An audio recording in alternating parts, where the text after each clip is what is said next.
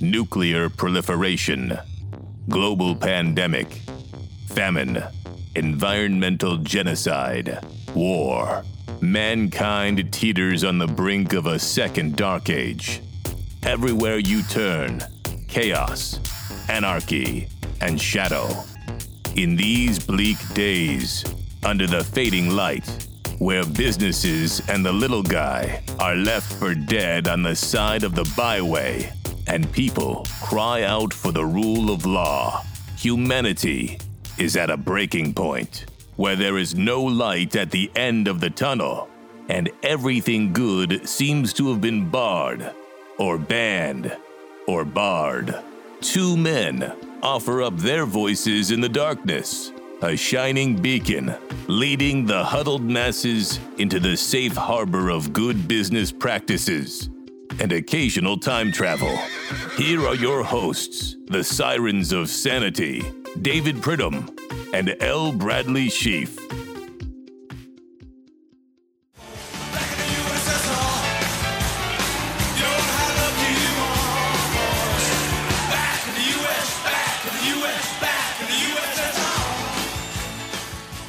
Well, Brad, 1987, Leningrad, won William Joel, covering back to the USSR.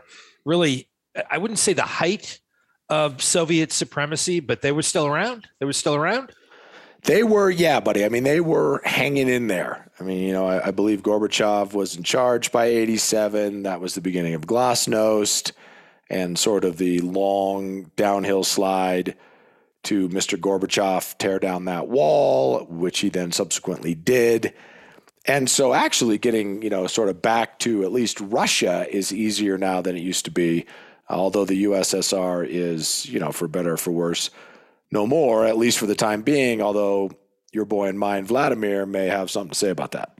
Some exciting things happening in the former Soviet Union, probably more exciting in certain parts for those people and less exciting in other parts. But again, I digress. David Pridham and Brad Sheaf here. We are back another week, live studio audience, a lot of excited faces out there, Brad. And David Pridham and Brad Sheaf want to make one thing very clear. We mean business. That we do, my friend. I can confidently agree with you on that. And there's part of the big corporate rebranding going on. And you can learn all about us on our website, ipfrequently.com. So what we're going to do is we are going to, first, I should also say we've got good news and we've got bad news. Okay. I think we should start with the bad news. I like to pick me up at the end. You sure? Well, no, I'm not sure. You obviously have better insight into how we should do this than I do. But generally speaking, if I'm going to get bad news and then good news, I like to ride out on the good news. Well, okay. The good news is the producers of the program, right? The corporate suits. They have a big, what we'll call a ranch. Or bunker. One of those two. Either really apply. It's a bunker on a ranch. I'll grant you that. They have put a lot of thought into the program. They've obviously put a lot of money into the rebranding, as you can see from a lot of the work that's been done here this week in the studio with the new tapestries and with the fountain sodas. But Brad, because of the bad news this week, the producers have given us some good news. And that is that they've invested in literally probably a couple $100,000 and brought back the wheel of IP Frequently. Oh, well, see, I mean, again, buddy, the one hand giveth, the other taketh away, but we're happy when we can at least have our wheel back. And you don't even know what was taken away at this point. You don't know. I think I have a good guess, but I will let you sort of do the reveal as you see fit.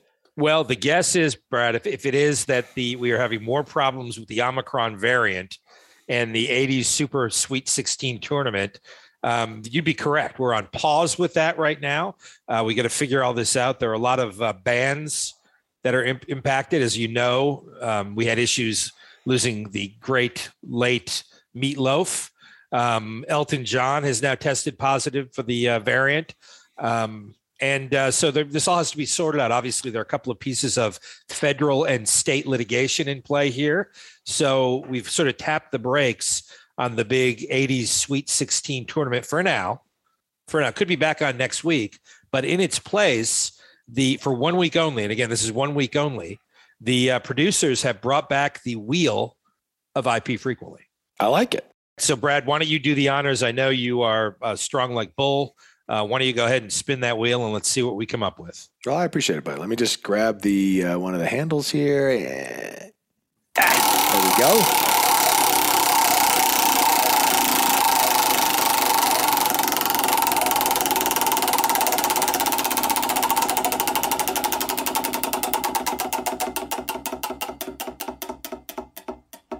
Well, look at that. What a coincidence. So Brad happened to land on Business Report, and that's obviously where we typically start the show. Last time we did this, it was all turned upside down because, again, we've left it up to the wheel of IP.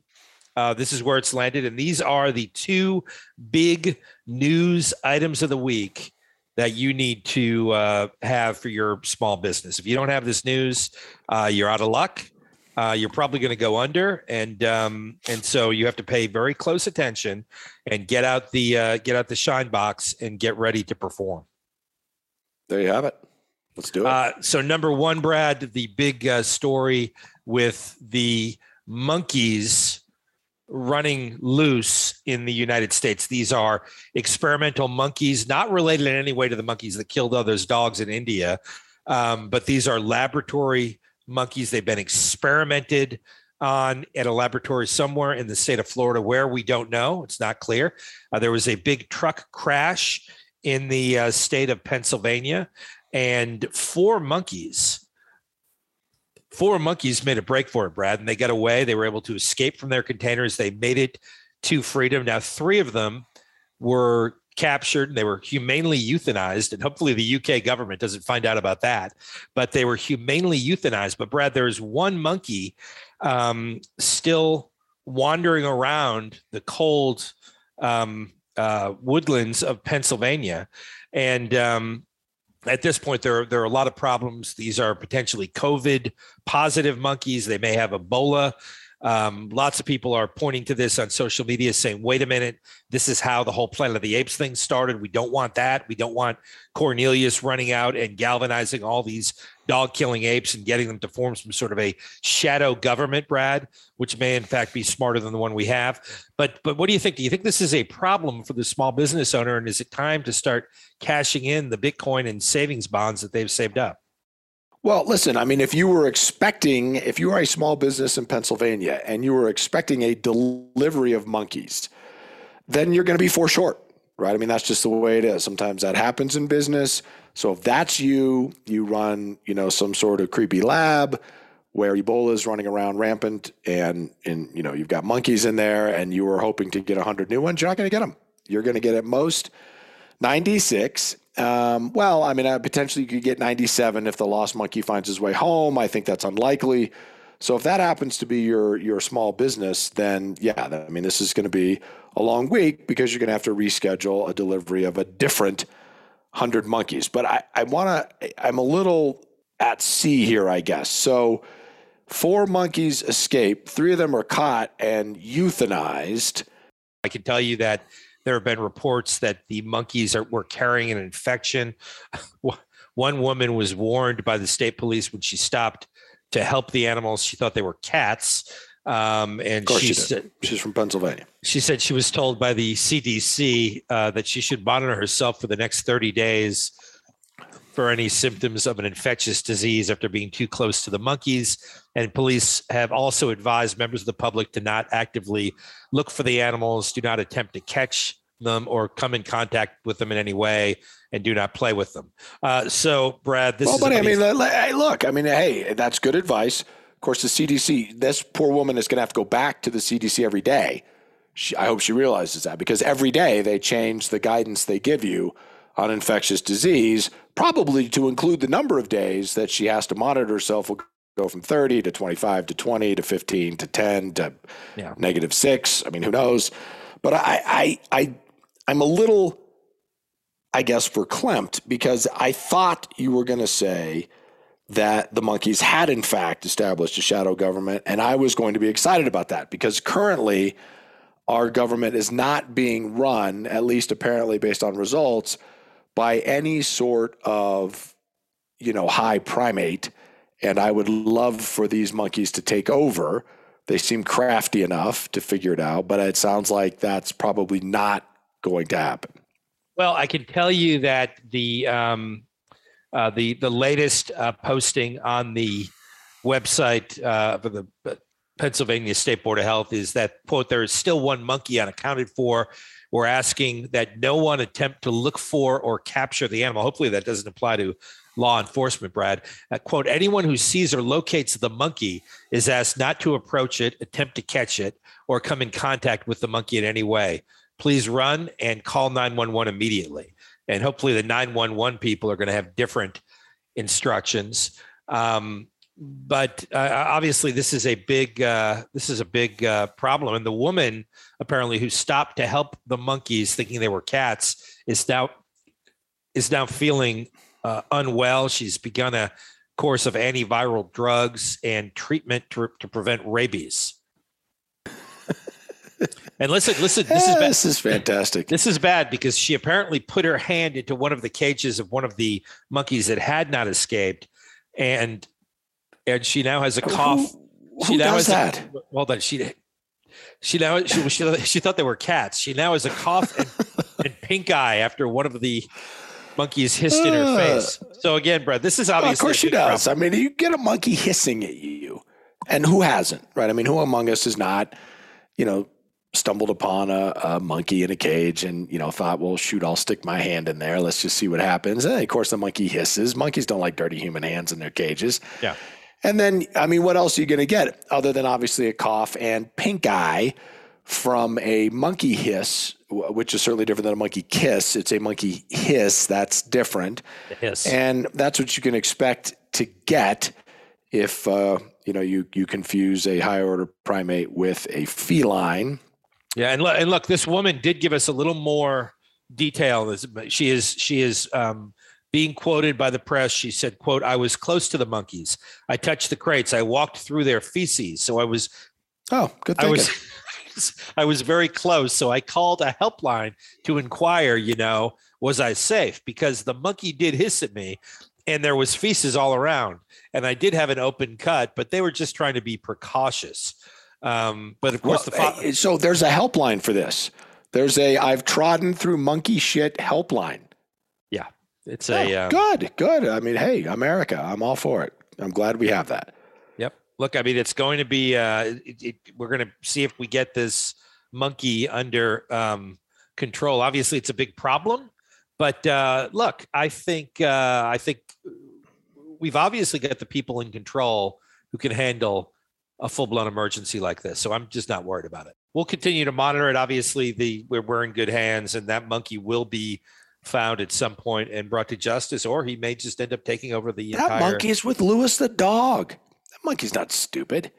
Could be. It's probably at Dealey Plaza. Could also be at Dealey Plaza. Oh, I didn't tell you, buddy. I tried to take a screenshot, but I screwed it up. I got a call this week from John Kennedy. You're kidding. No, Junior, the kid or the old man? No, I have no idea. I looked, I'm typing away on my laptop. I get a call. I look over at my phone. It says, no word of a lie, it says John Kennedy, New York, New York. I immediately grabbed it and tried to take a screenshot before it disappeared, but I screwed that up. And then I meant to tell you about it and totally forgot. So I think the whole thing could be real. I mean, why he was reaching out for me, I don't know. Maybe I was just on, some sort of list that he got a hold of, podcasters et al. He wants to get his story out. I wish I had taken the call. I certainly wish I had gotten the screenshot. I did neither, but I did want you. I think it's important that you be aware of that. Well, listen, if I were he, I would reach out to you as well. You're obviously well tested and well versed in time travel. You have experience with the JFK thing. You're sort of new to it, right? Because you just got into it. That's true. That's true. Rob Clark. If there anything comes up, who to call. And it's a no-brainer for him to call you. And if it's coming from New York, I'm assuming it's the kid, because the old man would either be in Hyannis Point or Port Palm Beach, or probably Hollywood. Probably, yeah, any of those. I mean, he wasn't stupid. He would be in a nice spot. You're right. And New York is no longer a nice spot, unfortunately. It's a dump. It's a dump. Anyway, Brad, next to the number 2 story that people have to know about, that's important to people with small businesses and people with, just general knowledge of the news, is obviously Maya Contreras, one of the big woke congressional candidates in New York. Obviously, she is a trailblazer, Brad, looking for a living wage for all people, whether they work or not, universal health care for illegal immigrants, the Green New Deal, a Green New Deal on top of the Green New Deal, fair tax reform, right? Fair tax reform. Well, obviously, when Maya Contreras started to run in New York for Congress, she looked for the best person to run her campaign, and she chose Theo Demel, who was brought on to run the campaign. And obviously this week, Theo stepped down. He was forced to by his parents, because obviously he's 14 years old, and they said he had to focus on school. But for a while there, Maya Contreras' campaign was being run by a 14-year-old who announced, "Hi, everyone, I'll be stepping down as at Maya Contreras' campaign manager. I appreciate the opportunity that Maya gave me. As to what's up next, my parents have said I need to focus on school and continue to enjoy my youth. I am putting myself on the path to run for office sometime within the next dozen or so years." Brad, do you think this is going to negatively impact Maya Contreras' campaign? And what does this tell you about what type of congresswoman, congressperson she would be? Well, buddy, she's an idiot. Is what she is. She's an idiot. And if anyone was, sort of on the fence with respect to whether or not Ms. Contreras was an idiot, well, now you're off, right? Now you're off the fence. You know for a fact she's an idiot. Doesn't mean you can't vote for her, obviously. I mean, I think Theo intends to in 4 years' time, since he's not even eligible to vote at this point. But I can't even be surprised anymore, right? Like, there would have been a time not long ago, certainly well within the history of this fine radio program, where I would have been shocked. I would have said, wait, how does this happen? What do you mean? How can the kid possibly be 14? All these kinds of, I can't even muster up the gumption to ask. I just say, well, great. I'm glad that Theo has parents.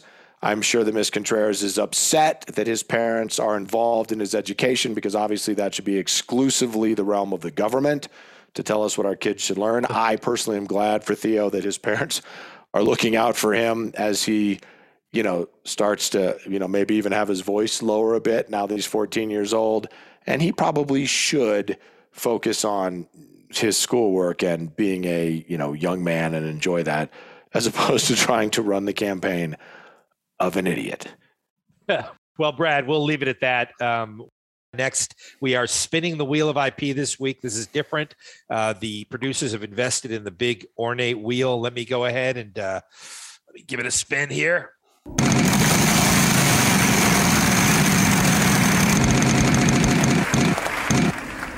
Oh, attaboy. That was a manly spin.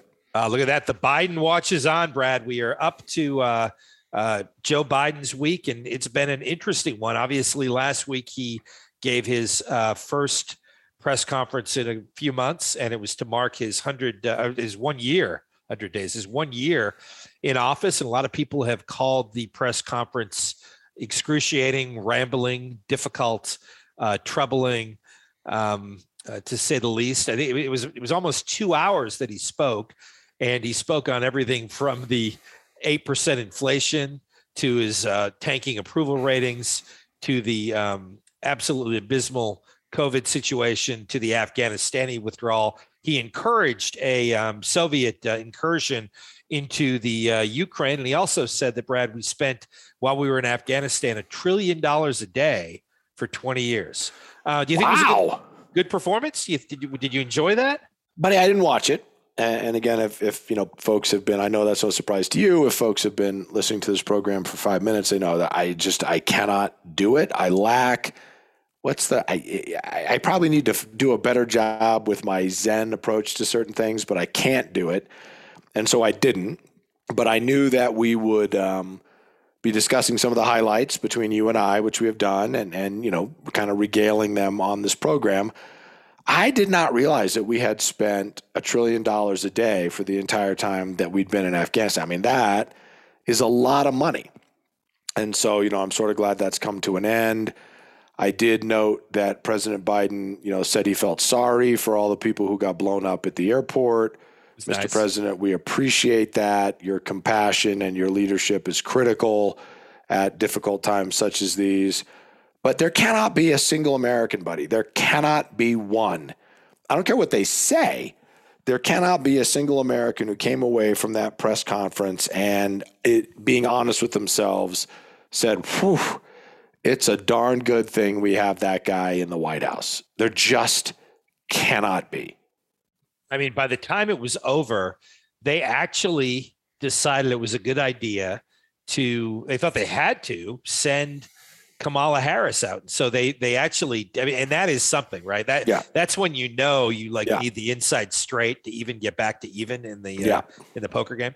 And so they send her out, and she starts yelling at the woman, Savannah Guthrie, on the Today Show, asking her to let her finish. And then she doubles down on the presser by saying that the 2022 midterm elections will be unfair and potentially illegitimate unless the John Lewis Voting Rights Act is enacted, which would require that no states have voter ID laws. So it seems like the 1-2 punch there is working. For who, I don't know, but it's working.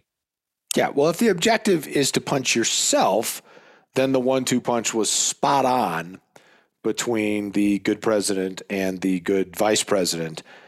But it's a mess. And so my hope is that this continues, right? Just continues to unravel and continues to be a mess. Not because I'm necessarily hoping for one or another given party or one or another given candidate. I want America to just go, hey, this whole thing is terribly broken, right? I mean, if we have gotten to the point where these are our two senior executives, and then, you know, we turn to look who would be third in command should something happen to them, and then we look at the whole chamber of those people, we should all of us be horrified, right? We should all of us just be saying, wait. Our entire representative democracy has come entirely off the rails. I mean, again, I will say it right here, I cannot tell you all, 535 members of Congress. I don't know all their backstories, but odds are there is less than 5% of those people I would let watch my children. And that should not be the case, right? I mean, buddy, this has to, the whole thing has to be evaluated by the American electorate and hopefully just completely redone. But as if the week couldn't get any worse, right? So you have Biden come out and just completely blow up in that everything is look. Every sentence starts with look, and he's lecturing and yelling at people. And then on top of it, you had him go after Aaron Rodgers by making a comment about the quarterback not being vaccinated. And then Aaron Rodgers, of course, went back after him, basically, saying that the president's CDC has given horrific guidance on COVID since he took office. That's absolutely true. And then Biden is on a hot mic calling the kid who questions from Fox a son of a bitch. I think a dumb son of a bitch, because he asked about the president's reaction to the 8% inflation that's running through the country right now. And Biden's response was to attack the reporter, which of course, makes sense. If it had been Trump, I mean, I'm sure that the press would have had the same kid glove treatment that they had for Biden. But look, everything seems to be going well. I'm sure the stock market's doing well, right? I mean, it's only down 10% on the week. I mean, my goodness. Yeah. Well, the whole thing is, it's literally gotten to the point where it's just farcical. The whole thing is farcical. The fact that there are people defending Joe Biden, obviously most of them on the left, defending Joe Biden, calling a reporter a dumb son of a bitch, and acting like that reporter is just the craziest thing they've ever seen, are either being disingenuous or they're just nuts, right? Because once what the more left-leaning media did to Trump, became a thing, anyone who thinks that a democratically elected or a democratically elected president from the Democratic Party wasn't going to get slapped across the face at every opportunity by the more right-leaning members of the media is an idiot. And I don't know anything about this guy that got called a dumb son of a bitch, but he is almost certainly being told by his editorial staff, hey, get in the president's face, make him say something that he doesn't want to say, make him look foolish, try to do to him what everybody tried to do to Trump. And the fact that anyone is surprised by this or even paying attention to it is ridiculous. If you are offended by that, you are a fool. It was a guaranteed outcome from what the media decided to do with Trump. And I don't care what you think about Trump, and I don't care what you think about what the media did with him. When the shoe's on the other foot, you have to expect the same behavior. And yet there are people who are just outraged by this, which is ridiculous. Yeah, it's crazy. But then the capper of the week, right? So you go through the progression, right? You have the Biden press conference, which was just a disaster. Then you have the Kamala Harris cleanup, which was worse. I mean, it was worse. How it got, I have no idea, but it was worse. Then you have the Aaron Rodgers thing. Then you have him call the guy the dumb son of a bitch. And then to cap it off, as if the American people haven't been kicked in the nuggets time and time again by this guy, the State Department issues a warning telling families and personnel of the U.S. Embassy to start evacuating the Ukraine. I mean, minor incursion. I mean, let's not kid ourselves. Russia is going into the Ukraine, right? And a lot of these people would like there to be a war over it. Obviously, Biden's not going to do anything. But a lot of these crazy neocons, this is what they want. They want a global conflict over the Ukraine, which, while it may be strategic, at the end of the day, it's really within the Russian sphere of influence. And these people are just beating the drums of war. And, Biden is going to get right to that line, and then he's probably going to pull back, but he's also going to put a lot of American troops at risk. And I've got a problem with that.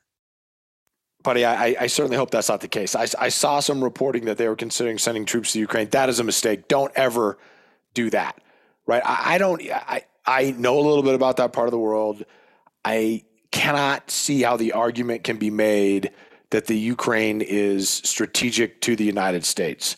One, it was a SSR under the USSR for decades, and during that period of time, the United States did some incredibly remarkable things, like put men on the moon, like develop the computer chip. I mean, just dozens of things we were able to do without ready access to the Ukraine. Right. So I'm just not sure it's overly strategic. I get that we don't want to sit on the sidelines and let, one country invade another just because they're stronger. I get that we fought the entire first Iraq war over that, although obviously there were more strategic oil interests in play there than there are in the Ukraine. And so there was, both a financial and a, kind of geopolitical impetus for that doesn't exist with the Ukraine. But we will, if you thought it was hard to extract from Afghanistan, try extracting from the Ukraine that is essentially surrounded by adversarial, political areas, right? I mean, it's going to be incredibly difficult to operate in there. Those troops, we would be essentially sacrificing them. We can't get in and out of there by air. We can't get in and out of there by sea. It's a giant mistake. And I'm just not sure why we're doing it other than, as you pointed out, rabid neocons who are tied into the defense industry that is looking to make hundreds of millions of dollars off of supporting a conflict that is going to make Vietnam look like a really solid idea. Yeah, and it's a corrupt regime that's been Ukrainian state-run businesses have been lining the pockets of Biden's kid for a number of years. Some of it may have flowed up. I don't know. But what is exactly what is the strategic reason? And it's amazing to me the number of people that are now, and the same old people, right? It's the people in the sort of Democratic Clinton, Biden, line of thinking, and it's the Republicans in the Cheney, neocon line of thinking that are saying this is a strategic thing. I mean, thank God that there are a lot of people that are sort of waking up to this. But I mean, can you imagine if this happened under Trump? Again, double standard. But if you made some stupid comment like a minor incursion and then the Russians immediately started rushing to the Ukrainian front and, he told everyone to evacuate the U.S. embassy. I mean, that would literally be impeachment. They would be impeaching him right now. Yeah. Well, they would. I mean, for the 9th time, right? Or whatever it is. I mean, it's just, and then not to repeat myself, but it just galls me that when the shoe is on the other foot, then everybody just wants to act shocked and appalled, right? I mean, it's just, hey, you on the left, you chose to attack everything Trump did as though it were high crimes and misdemeanors. You chose to impede or attempt to impede everything the guy tried to do. And I don't care what you think about him personally. He's obviously a buffoonish oaf, right? He's a boor. That's just what that guy is. But set aside what you think of him. He was the acting president of the United States, and there was clearly large groups of people, normally we would call that a conspiracy, who wanted to put every possible hurdle in the way of Donald Trump.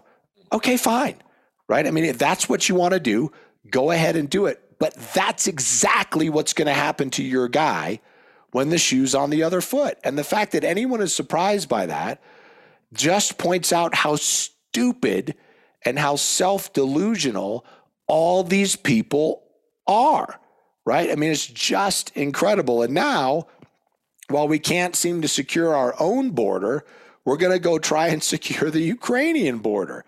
Smart. Stop it.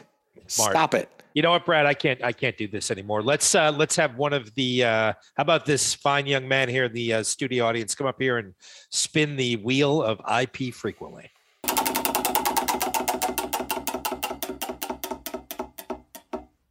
Oh, nice turn. Nice turn. Good job, man. And we have not heard about this for a couple of weeks. What happened, Brad, to the killer monkeys that killed the dogs in India? That's. I assume you're on the truck. No. Well, listen, this is a different group of monkeys, obviously just as rabid, but different. And let's talk about this a little bit. Of course, there were two primary monkeys that were driving the killing of some 250 dogs in what's been deemed a murderous revenge massacre. Right.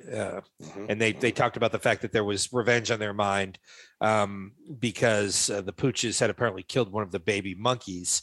Now, I understand that a local official there had said there's, quote, no proof the monkeys had been seeking revenge. He said, and I quote, "We do not have any proof to back up this theory. It's animal behavior and we cannot ascertain why they are behaving like this. But you'll be happy to know that the two monkeys that led this charge have been captured in India, and they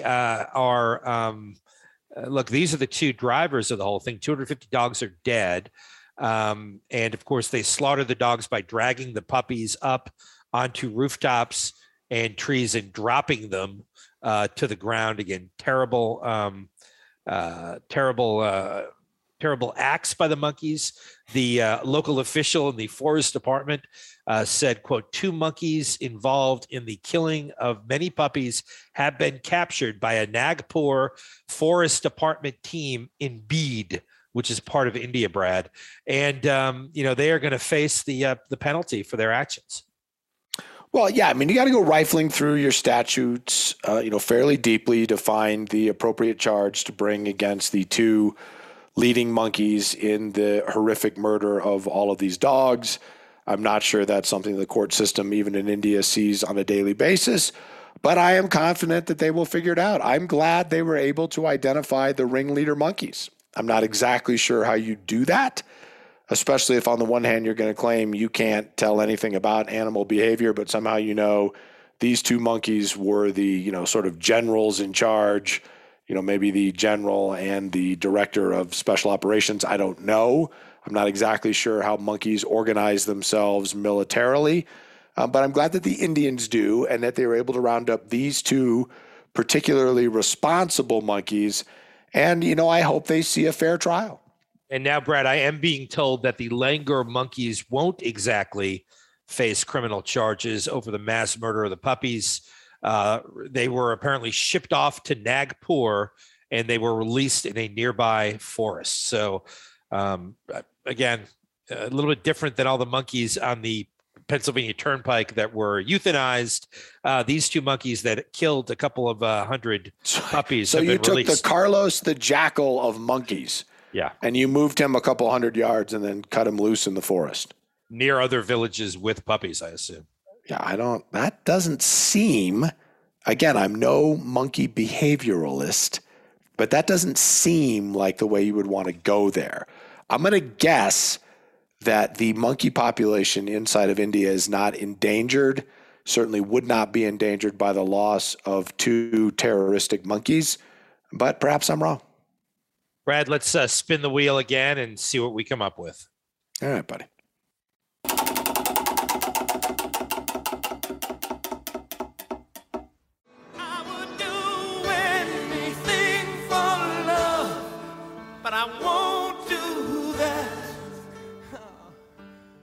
Well, that was a hard spin. RIP report, Brad. Look at this.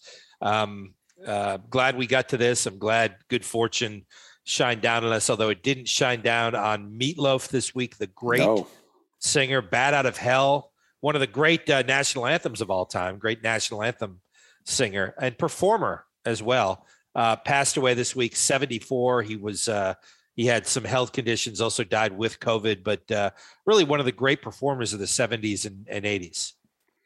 Yeah, and from the headquarters of our small business, buddy, straight out of Dallas. Oh, exactly. I mean, hell first and then Dallas, but yeah.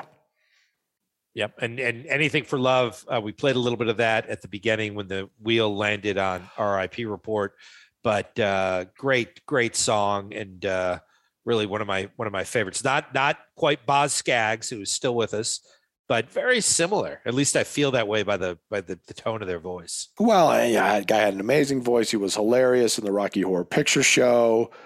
And yeah, I mean, it was always interesting to me that he did that one album and then just kind of disappeared. But that album continues to be popular to the point where even my youngest daughters were, sorry to hear of his passing and knew, well of his music, particularly from that album. And it's troubling. I mean, we lost Bob Saget just a week or so ago, and now, and I can only say who's next, but I don't want to even speculate because obviously we know what happened with Miss Betty White. Yeah, no, we have to stay away from that, particular genre of broadcasting. We're not good at it. Brad, do you want to go ahead and do the honors here? Yeah, let me give it a little twirl here, buddy. I'm rested and relaxed from our break and able to give it another good shove here. Don't strain your back. Thank you, buddy. There we go. Look at that. Good Lord. Barter Band. Wow. Ah, excellent. That is coming out of the break in a big huff, right? A big huff. Yeah. Yes, indeed. Barter Band, we have won multiple awards and at least one Bronze Stevie Award. We are obviously gearing up for the first Stevie Awards that have take place this year, Brad. Of course, they've been canceled the last 2 years because of COVID, but we have got a media team that is looking into the Stevie Awards. We're trying to figure out where they're going to be, when they're going to be, will there be any celebrity guests, and how do we get another Bronze Stevie to go along with the one we've already got on the trophy shelf at the IB Frequently headquarters. Exactly. And so what this is we talk about things that are controversial, things that people may want to get rid of or bar or ban. We talk about the difference between those two words, and just try to have a good, generally good time. And I think most of the time we do. I mean, the obvious difference between barred and banned is that the consonants in the middle, the double consonant sound, one is an N sound, one is an R sound. We've been able to nail that down. We know that to be the case. That is for sure. What we're less sure of is the difference between barring or banning something. And so we continue to delve into that, and we continue to make judgment calls about things that should be barred or banned. And this week, Brad, barred or banned Teddy Roosevelt. Teddy Roosevelt. Teddy Roosevelt, obviously one of the pioneering U.S. presidents, a true progressive when progressive meant something, a conservationist, he used to fight the heavyweight champion of the world, John L. Sullivan, in the White House. Yeah, why in the world would anyone want to bar ban Teddy? Teddy is an American icon in the greatest sense of the word. Well, Brad, as you know, there was a statue of Teddy Roosevelt that has stood in front of the American Museum of Natural History in New York City. It's been there for about 100 years. A couple of years ago, your favorite mayor, Bill de Blasio, covered it with an orange tarp because it portrayed Teddy Roosevelt on a horse, and he was being guided by a Native American and an African American on either side of the horse that was sort of guiding him through the wilderness, I guess, through the West. And basically it is become a hot button item for some of the BLM protests that took place. And so what the city decided to do is cover it with an orange tarp. And when that didn't stick, they started a $2 million removal process that has now been completed, has been hauled away. And so one of the last vestiges, last year at City Hall, they removed a statue of Thomas Jefferson in New York City. And now they've removed a beautiful statue of Teddy Roosevelt from New York City. And I guess the question is, what could possibly be next? Well, who knows? I mean, is there anything left? I mean, let's be honest. We don't really owe anything to lightweights like Thomas Jefferson and Teddy Roosevelt, right? I mean, they are not responsible for any of, the foundational thoughts of a free country. They are not responsible for, things liberals hate, like, conservation, right? I mean, certainly Teddy Roosevelt never once ever thought about conservation or preserving nature. Certainly didn't begin the national park system. I mean, nothing like that.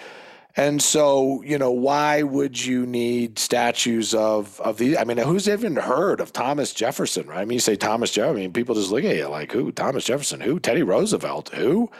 Right? I mean, they've got nothing to do with American history. And probably the best way to manage these things is to just take a completely unexamined approach, right? If anyone is ever offended by anything, we should just pretend that thing or that person or that event never happened, and, just kind of let the chips fall where they may, because actually applying wisdom and a little bit of forethought and perhaps using some of this consternation in a nationwide discourse about, kind of who we are and how we got here and what our history means to us and how we can use that as a springboard to perform even better in the future and to, establish an increasing number of freedoms. Why do any of that? Why take any of that time? I think what we should just do is remove statues of everyone. And, and then when our children look at us and say, well, who used to run the country? We can just say, well, we don't talk about that. The country started 5 minutes ago. But look, that's the way the cookie crumbles. The Theodore Roosevelt statue is gone, and that's unfortunate. Let me spin this wheel.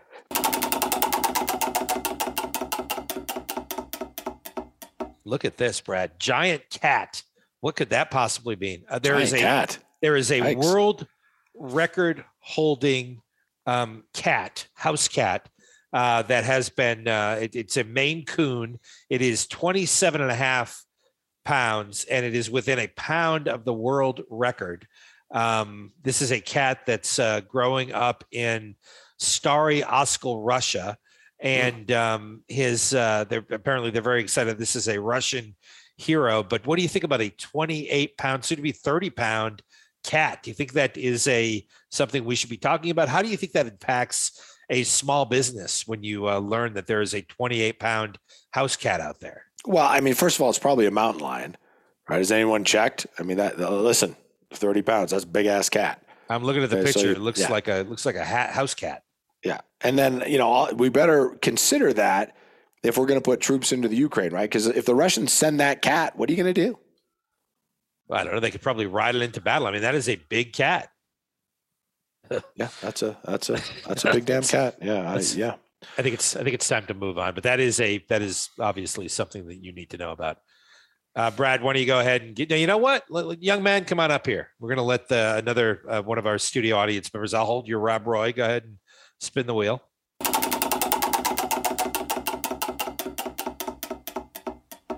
Oh, look at this, Brad. The Royal Report. The Royal Report is next. Nice.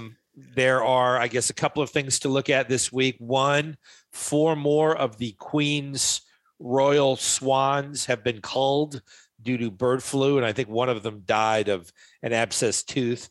And then Harry and Meghan Markle are going to be skipping Prince Philip's memorial service over a lack of security for the, I guess you can't call them the royal couple, but it's the whole Megxit thing. We've already been through that. I think there are a number of episodes on that, Brad, but obviously they are woke and they are royal, and they'll probably be staying in Malibu. And then finally, Prince Andrew will not have to come to the U.S. for his sexual assault trial. Again, he has to defend that as a private citizen. We talked last week about how the Prince of York, the Duke, was stripped of his military titles and his Royal Highness styling by his mother, the Queen. But he does not have to come to the U.S. And Brad, he will be keeping his home in the UK and will not fall out of line in the UK succession. So if 38 people pass away, he will become the king of England. Well, but I'm not really sure how any of that works. I'm not sure how you can be stripped of your title, no longer, be the Lord of the Peppermint Patty, and still somehow be in line to the throne. I mean, that seems a little counterintuitive, but strange. As everyone knows, I mean, we don't really do royals here in the U.S., so I'm sure there's much of the nuance that we're missing in that. I'm sorry to hear that the what's their names, Harry and Meghan, will not attend Prince Philip's service. Why is by the way, I mean, just as an aside here, didn't that cat die like a good long time ago? I think what they do, Brad, if I'm not mistaken, is they wait a period of time so that the Queen can mourn. And then when the Queen is ready, they have a memorial service. It could be a year thing. It could be 6 months. It could be 9. I don't know anything about it, except I know that these are all royals and Harry and Meghan are woke. Well, but I again, it makes perfect sense, because setting aside the delay, and if that's why they do the delay, then I can tip my cap to that. That's very genteel and probably the appropriate thing to do. But again, just stop for just a second, all of you in the studio audience, put down what you're doing, those of you listening, ships at sea, etc., and imagine the arrogance it takes if you are Harry and Meghan to say all of the rest of the royal family is, the security is fine for them, right? But not for us. Like, we two chuckle nuts require more security than you're going to provide for every other effing member of the royal family, right? Now, I don't know a lot about security in the UK. My guess is they're not effing around when it comes to every member of the royal family. But those two need a little bit more. And that is just a microcosm of why they suck. Well, would it change your impression of things, Brad, if you learned that if they were able to come to the UK, right, to go into their grandfather's service or whatever, it would be the first time that their child, Lilibet, would meet their great-grandmother, Queen Elizabeth, and grandfather, Prince Charles, and the Duchess of Cornwall. Would it make you like a little bit more willing to give the additional security if you knew that Lilibet was going to have these encounters with royalty? And she's royalty, although not really, right? She gets I think because Harry is no longer. I don't know. What I'd like to see happen is for whoever is in charge of wherever those two just total jackasses are, I would like to see their children taken from them and raised by normal human beings who just have a modicum of humility, who understand that the whole world does not revolve around them, who might dedicate some time to their children. I mean, just a regular, it could be British, could be American, could be Indian, as long as they're not close to where they release those two monkeys. I don't care. I would just like to see their children raised outside of any influence by those two. They're just reprehensible. Yeah. It's remarkable. And I will say, getting stripped of a royal title is similar to getting stripped of like a world wrestling title. Like remember when Andre the Giant won the title and then he gave it away and he was stripped. He was stripped of it. It was taken away from him. There's a ceremony, etc. Yeah. Very, very similar to that, only without the massive feats of strength that it took to win that title in the first place. Didn't have any of that, right? This is just being taken by the Queen, who again is still in mourning over the Swans. So what we'll do, Brad, is we'll move on and give the wheel at least one more spin. Do you want to go ahead and take another shot at it? What do you think? Let me do. I'm going to spin it the other direction this time, buddy. Okay. I mean, my natural inclination is to go to the right, probably because I'm right-handed.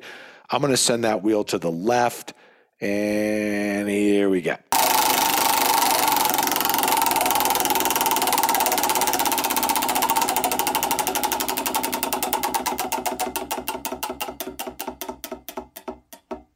Oh, look at that, Brad. It is the woke report. Again, we are getting a lot of people that are trying to piggyback on our woke report because it's so woke.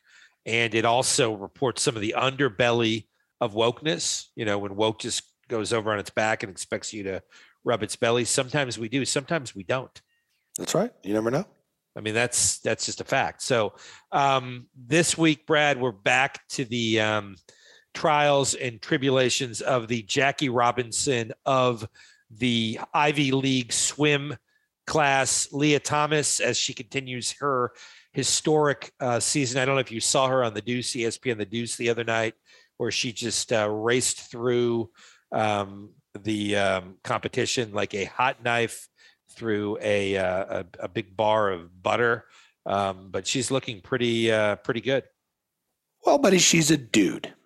So, when you race against women and you are a man, then those are the sorts of things you can come to expect. And I actually read an article this week that was, written by some journalist, obviously, but much of the content was attributed to a particular parent from that swim team who said, and was representing, was kind of the voice of a group, who said, hey, our daughters have really committed themselves to this, have sacrificed much in their lives to be top-level collegiate swimmers, and here comes this jackass and, wants to flaunt the fact that, he's like some amazing female swimmer when he's neither. He's first of all male and therefore not nearly as amazing as he would be if he were actually a female, and saying, hey, you know what, it's fine, right? I mean, the guy, to his credit, is not criticizing Leia's decision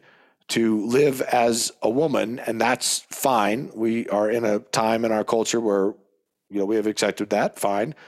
But he's saying, look, have an open category, right? Or have a separate category for athletes that are transitioning or whatever you want to call it. And as we've discussed on these very airwaves, that seems to be the most equitable way to do it, right? I mean, if we are going to live in a time when there are more than two genders, then in order to have actual athletic competition, we need more than two categories for those genders, right? And so that seems to be the way to do it. But I do not understand. I mean, obviously, Leia, himself, Leia. That's different from Princess Leia, obviously. She's got some, issues she needs to work her way through, and that's fine. I don't get the rest of the people who are saying, well, you're just mean if you complain that it's not fair. Well, listen, one of the reasons this is back on the agenda this week is because there's some controversy for once surrounding this whole swim team, this UPenn swim team. Before, there was no controversy. There were just records being shattered, Brad, every week over and over again, trophies being hoisted. And as you know, and we cover this very closely because we cover what people need to hear to get their small business together. A couple of weeks ago, Yaeli Isaac Hennig, another person who's transitioning, beat Leah in both the women's 100 and 400 yard freestyle races.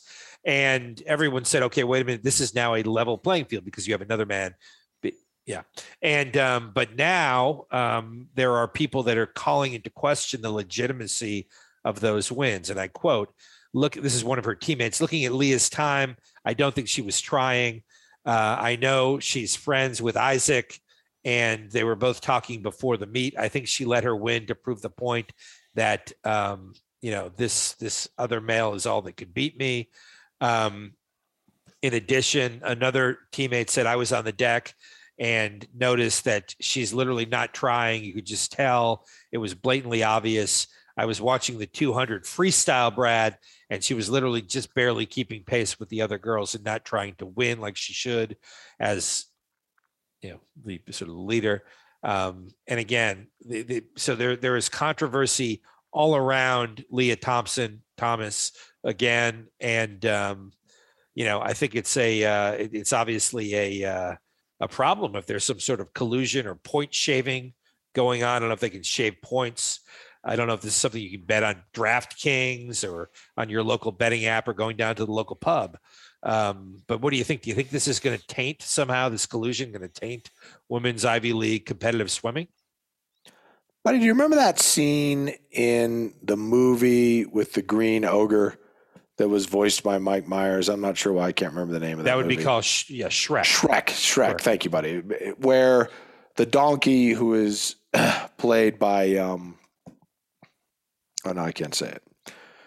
Famous comedian, and he walks him through there being a lot of layers to Eddie Murphy. It's played by Eddie Murphy. He walks him through there being a lot of layers, and they go through things that have layers. An onion has, layers. A parfait has layers. This has just become a parfait of jackassery, right? I mean, we not only don't know what to do because we have dudes competing in women's sports, and yet we're told time and time again, that's a victory. We have to herald that. We all have to act like we don't know what's actually going on and paint our faces with shocked glee that the dude beat the chicks in the competition, right? Which is in and of itself just ridiculous. It's ridiculous, right? Setting aside the whole issue of whether or not transgender, transitioning athletes should be allowed to compete, just set that aside. The mere fact that we're asked to act as though nothing is going on and that nothing is unusual and that these victories are simply the result of athletic prowess and people do it is absurd. And now you want to add another layer to the parfait of, well, yeah, but wait a minute. Maybe the transgender athletes are in collusion. Cahoots. I mean, you can't, this has to just stop, right? Well, listen, it just has to stop. And then there are other teammates coming out saying things about how they feel. And again, these are women who've competed all their lives as swimmers who are now in an Ivy League elite school trying to compete. And this is one anonymous teammate who doesn't want to be completely canceled by society, saying women are now third-class citizens. Quote, Leah was not even close to being competitive as a man in the 50 and 100 freestyle events, but just because Leah is biologically a man, she is naturally better than many females in the 50 and 100, and she just wasn't that good as a man, and that's why she's winning. And then the woman goes on to say, imagine if there was this kind of inequality in men's sports, or if someone found out about doping in a man's sport, it would be fixed in a blink of an eye. Everyone would be all over it, but because it's women, people don't care. And I think that's right. I think people just look at this and they basically say, okay, this is a way that, we'll feel better about the type of society that we're gravitating towards. and screw women's sports, we don't care. Well, I mean, obviously the decision has been made, buddy. I mean, setting all facetiousness aside, obviously the decision has been made that the sacrifice of competitiveness in women's sports is a price worth paying in order to be able to pretend that someone who claims to be a woman but is known to be a man actually is. I mean, that's what's going on. You can hate on that all you want, but that's the truth. The truth is that the NCAA has decided, and high school athletic associations have decided, they will happily sacrifice the competitiveness of women's sports in order to be able to virtue signal about allowing folks who are indisputably male by gender to compete against females and then just act like that's fair. That is absolutely what's going on, right? And so I think the swimmer obviously has a point. I mean, my hope is that it hasn't gotten so far, and I don't think it has gotten so far, that, you know, women as a general category, right, are just, you know, just all women have just been devalued.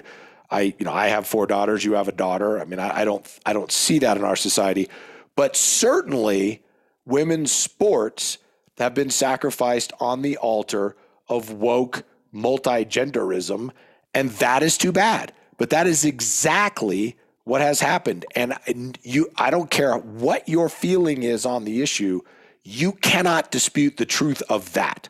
No. The competitiveness of women's sports is being sacrificed on that altar all over the place, from the high school on up, and it will continue until someone has the balls. And it sounds like these, parents, at least in Penn, balls being a non-gender specific term, particularly in our current society, to stand up and say, this is bullshit. Our girls should be allowed to compete fairly just like our boys are. And listen, they have absolutely advocated for fair and equitable solutions, an open category, right? Where no matter what gender you are, if you want to compete in that category, you're allowed to do so. Or having a very specific transitioning category for these transgender athletes. All of that sounds fine to me. But you cannot dispute that women's sports, all these governing bodies have looked at this and said, it's worth it. We will ruin women's sports so that we can all look in the mirror and smile at ourselves and say, we're a bunch of delusional jackasses. That's what's happened. Well, there it is, Brett. I think you just nailed it. You hit the nail on the head. Go ahead and spin the wheel.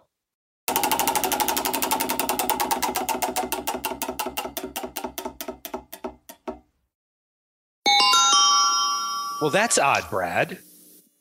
That is odd. I didn't even know that was a slot on the wheel. I didn't either. Unsolved mysteries. What is that? I don't know. I mean, obviously, if I knew, it would be a solved mystery, and that's a completely different slot on the wheel. That is a new segment, Brad, on the show that we haven't rolled out yet, In Search of Unsolved Mysteries, where you and I go back and revisit all of the old unsolved mysteries one at a time on a segment in the show from the Unsolved Mysteries show and from In Search of, and we get to the bottom, we get to the truth. Oh, I like that. In Search of, that was the one with Leonard Nimoy, right? Mr. Spock? I think it's Nimoy, but yes, that's correct. And I just a little tease for the audience. The first one, Brad and I will be discussing and determining who Carly Simon wrote the song You're So Vain About, right? That's going to be the first one. We can't do it today. We don't have the time. But right. That is going to be the first one that shouldn't have been put on the wheel. But just to whet the appetite of the people out there, we'll get to JFK and Jack Ruby and John Wilkes Booth and Sirhan and all that stuff, right? U2, right? U2, the group and the plane. But first, we're going to start with the Carly Simon mystery, and that may take several weeks. No, you're right. I mean, depending on how much digging we have to do. Brad, let's take another spin of the wheel. Why don't we let... What do you think? Should we let Jared do it? Oh, good call, buddy. Always good to have the producer give at least one spin of the wheel, because then he's bought in. He's going to have to produce the show at this point. Now, of course, he'll have to come out of the meth lab long enough to spin the wheel. And take a pee. Those are the two things he comes out of the meth lab for. Yeah. He'll be perfectly fine with that, though. He needs a break. Yeah. Now, is this regulation rules where it has to make one complete spin before it counts? Yeah, at least one spin all the way around the wheel, or you're disqualified and you have to go back to the meth lab. Okay, here I go.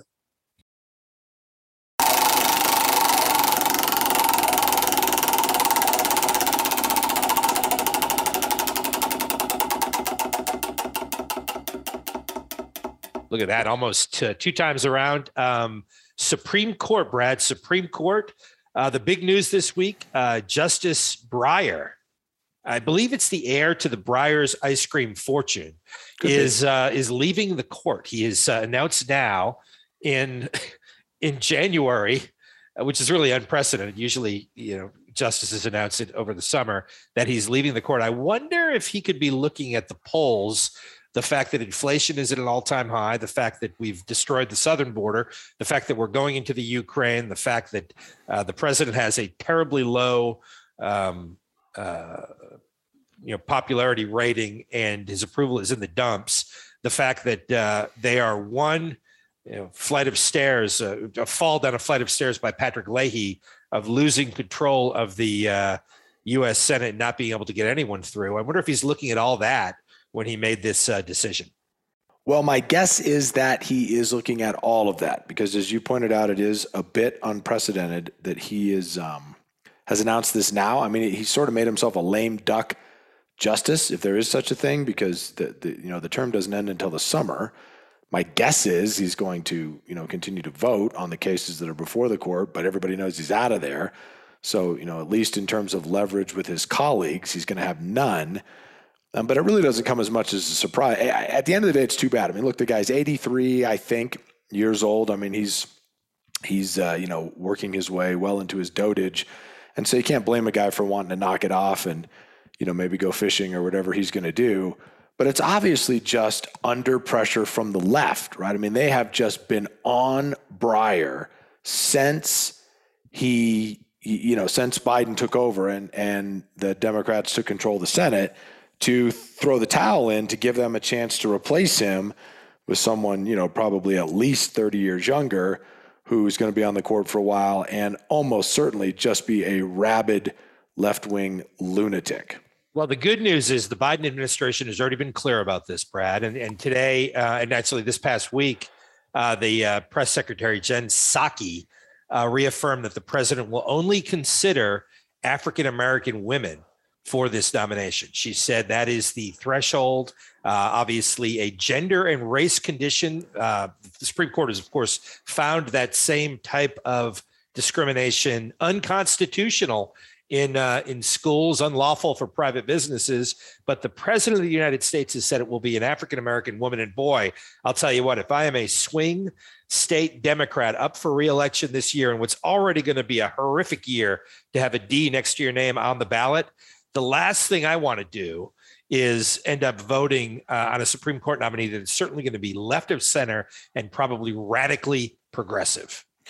Well, almost certainly, right? But and again, to your point, I mean, it's just absurd that race and gender are the two things that lead. I mean, it's not absurd to think that you could find an African-American woman who could do a great job as a Supreme Court justice. I'm sure that field is broad. I don't think anybody's arguing that. But before you even begin to talk about what kind of influence you want to see on the court, which to your point is going to be clearly left of center and probably radically left of center, you start by saying, well, the first thing we got to do is find a black woman is, I mean, it's just absurd. And it's a signal of, kind of where we have let ourselves get to as a country. But my hope, buddy, is that they do precisely that, right? I could care less whether it's a black woman or a black man or a white woman or a white man, or I really don't, that doesn't matter to me. Obviously, their performance on the court is what matters. But my hope is that they're not savvy enough to pick kind of a center-left justice, right? Because a justice like that could have an influence over other, kind of more center-leaning justices on the court, to include those who lean, center-right, and may well have an impact that is, results in a more progressive approach by the court being successful, right? If they go ahead and pick some lunatic, which I think they probably will, great. If I were Republicans in the Senate, I would rush to confirm that person, because they're just going to be isolated. They're just going to be stuck over on the far left of the court, advocating for craziness. They're not going to be able to influence their colleagues. And it almost sort of pushes the already left-leaning justices on the court kind of to the right, right? Because they're not going to be able to find consensus that far left. And so it'll be interesting to see if, some more moderate voices in the Democratic Party can hold sway there and convince the administration, hey, if you actually want to have some influence, you're not going to be able to go nuts here. But I doubt it. I mean, I just don't think they can get out of their own way. Yeah, they need to get all 50 Democratic votes, and they're going to need to get Kamala Harris to vote to break the tie. And again, that's tricky because you have to explain it to her, and she has to be able to follow through. So that's of course difficult. But let me ask you this: one of the things, if I'm a small business owner and I see this, right, and you're in the middle of this vote on the voting rights bill, which is not going anywhere, and then back to Build Back Better, and then they're going to have to get back to the budget. And then you look at a Supreme Court nomination in an election year in a 50-50 Senate. I mean, one of the things you can take away from this is nothing else is going to get done. I mean, this is just going to bog down the Senate for months. And, good luck getting a progressive nominee through the Senate. And as you say, if they do, then that's probably not good for the country, but good for the Republican takeover prospects. And then the question becomes, what about that massive cat? Could you put the massive cat on the Supreme Court? And would you have to put it on some sort of a diet to make sure that it outlasts even Justice Breyer and his ice cream? But that cat is nothing short of startling. And so, I kind of like it as a justice, right? I mean, sometimes you listen to these oral arguments and they wander over here and they wander over there and they can't stay on point and they're too deferential to the justices. I mean, I think if you got that cat sitting there and just eyeballing you with its giant, 30-pound cat eyes, and you're going to have to put up or shut up, right? I mean, that cat's not going to put up with a bunch of meandering oral arguments. So I think I kind of like it. Plus, the white of the fur offsets nicely with the black of the robe. And, so for those of you that are looking for a good visual, good optics, if you will, I think it works. Yeah. And what's interesting is I have this friend of mine, you knew him. Remember Big Bear? I do remember Big Bear. Last I knew, he was going to the planet Uranus to install point of sale systems. Now, I don't know if he made it. Yeah, I don't know if he made it, but best of luck to him. I'm pretty sure he made it. But anyway, he had that one girlfriend who had the cat eyes, but one of them was lazy. And so you didn't know which one to look in, but you knew she was always aware of everything around. And that's it. That's what you get. And the Constitution, Brad, is quiet on that point, right? You could nominate, it doesn't say human being. It doesn't say American citizen. It doesn't say anything. And actually the act of Congress is pretty wide open. So I think you could sneak a feline in there. And if it were progressive, Brad, I think AOC and the bomb squad would get behind it. Oh yeah, for sure. I mean, they've, if there's one thing you can hand to AOC and her ilk, it's that they're willing to accept almost anything at almost any time, as long as they can get some positive press out of it and be able to tweet about it. Yeah. And now, they don't have to understand it, but they just have to be able to tweet about it. You get a picture of the cat. Maybe the cat goes and cuddles up on her lap. I mean, the plus side with the cat is it's already 3 times smarter than Justice Breyer. So you start there, right? Start there, and would probably be good to all business owners everywhere. You just give it some kibble, maybe a treat, Brad, a bowl of milk, and you're on your way.